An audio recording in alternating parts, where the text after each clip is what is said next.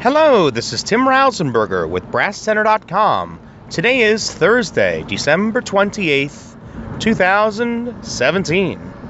This is episode 190, Mouthpiece Madness.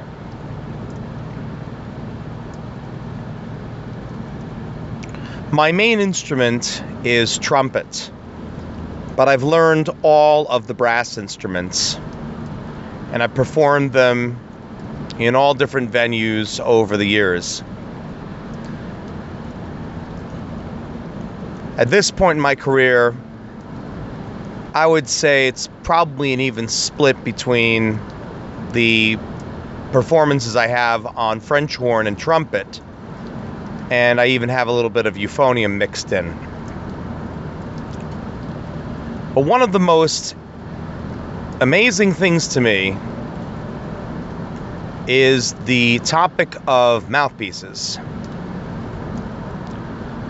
Now, when I run into people at rehearsals in these groups where I play, quite honestly, I don't hear much mention of mouthpieces, about which ones are the best, which ones are the worst, which ones give the best results, and everything else associated with it. However, I am also part of many groups and forums on the internet for either brass instruments, wind instruments, band as a whole, or specific brass instruments. And I am just enamored with the number of people who spend countless hours discussing mouthpieces. I frankly don't get it. I'll tell you straightforward. I have two trumpet mouthpieces I play on. I have a 3C, but the 3C that I have, and I can't even remember the company off the top of my head. That's how little it matters to me. But the 3C that I have, it's cut in such a way that it just works for me better than the average 3C. I can play on the average 3C just fine. And for me, it really just simply has not mattered whether I play on a Bach 3C or a 3C by any other company. The results I've even gotten on the Kelly mouthpieces, those are the hard plastic ones, have been just fine. But the one that I play on, I still have no idea where or how I obtained it. But I liked it so much, and it's now a discontinued model, that I looked around and I was able to find a second one just in case I ever lose the first one or the one I have right now gets a little dinged up.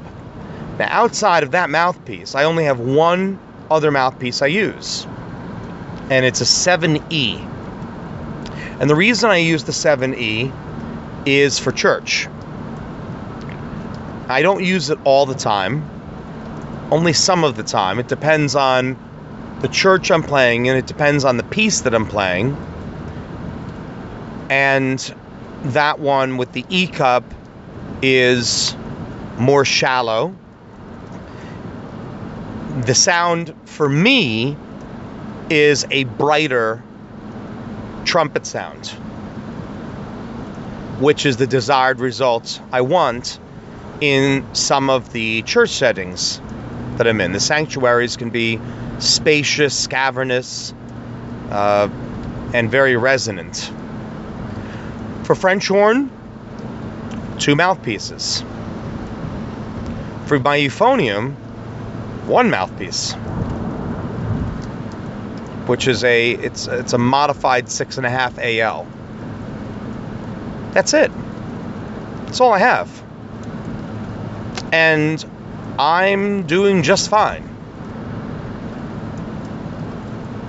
I realized a long time ago, when I had this mouthpiece phase that probably lasted no longer than 2 weeks, in which I drove myself absolutely crazy, trying about, it had to have been 30 different models.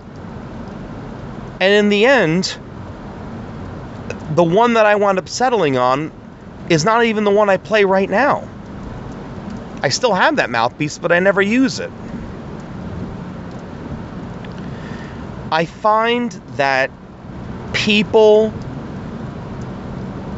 I personally think it's an issue. I think people obsess over trying to find the right mouthpieces.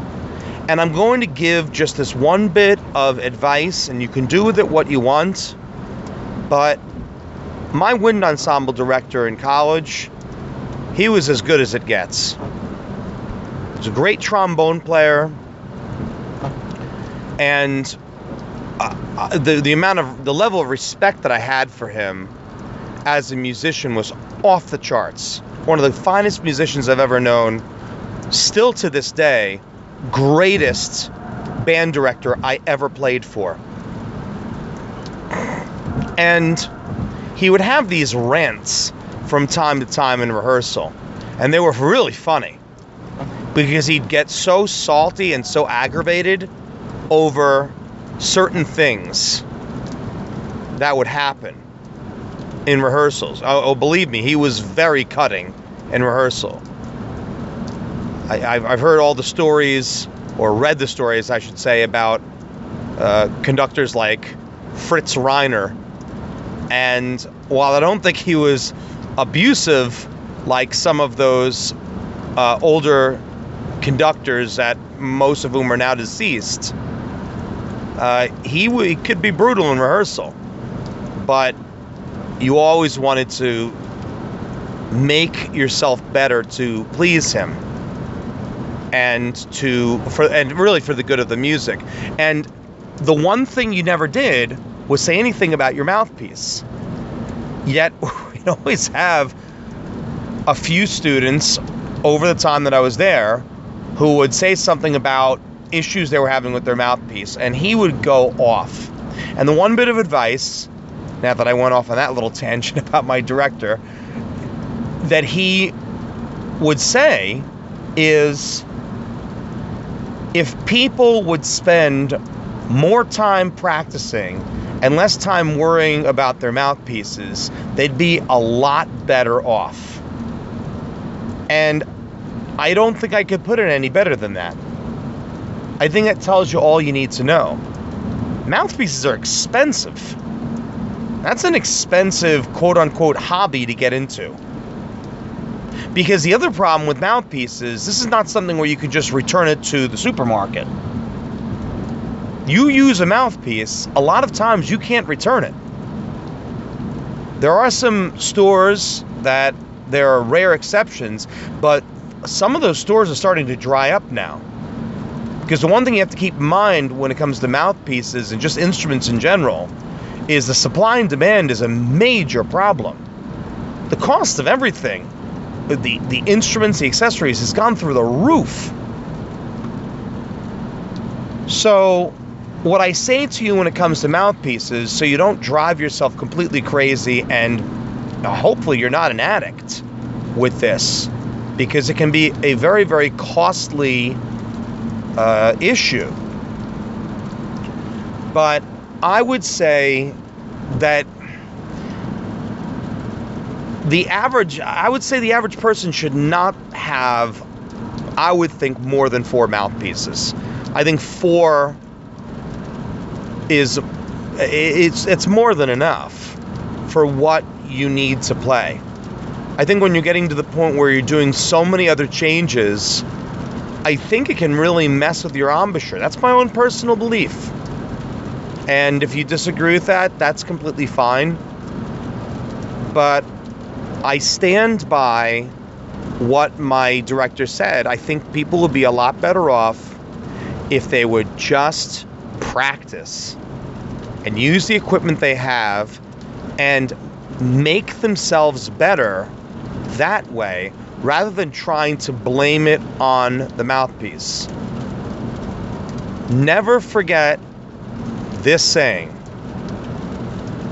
it's not the plumbing, it's never the plumbing, it's always the plumber.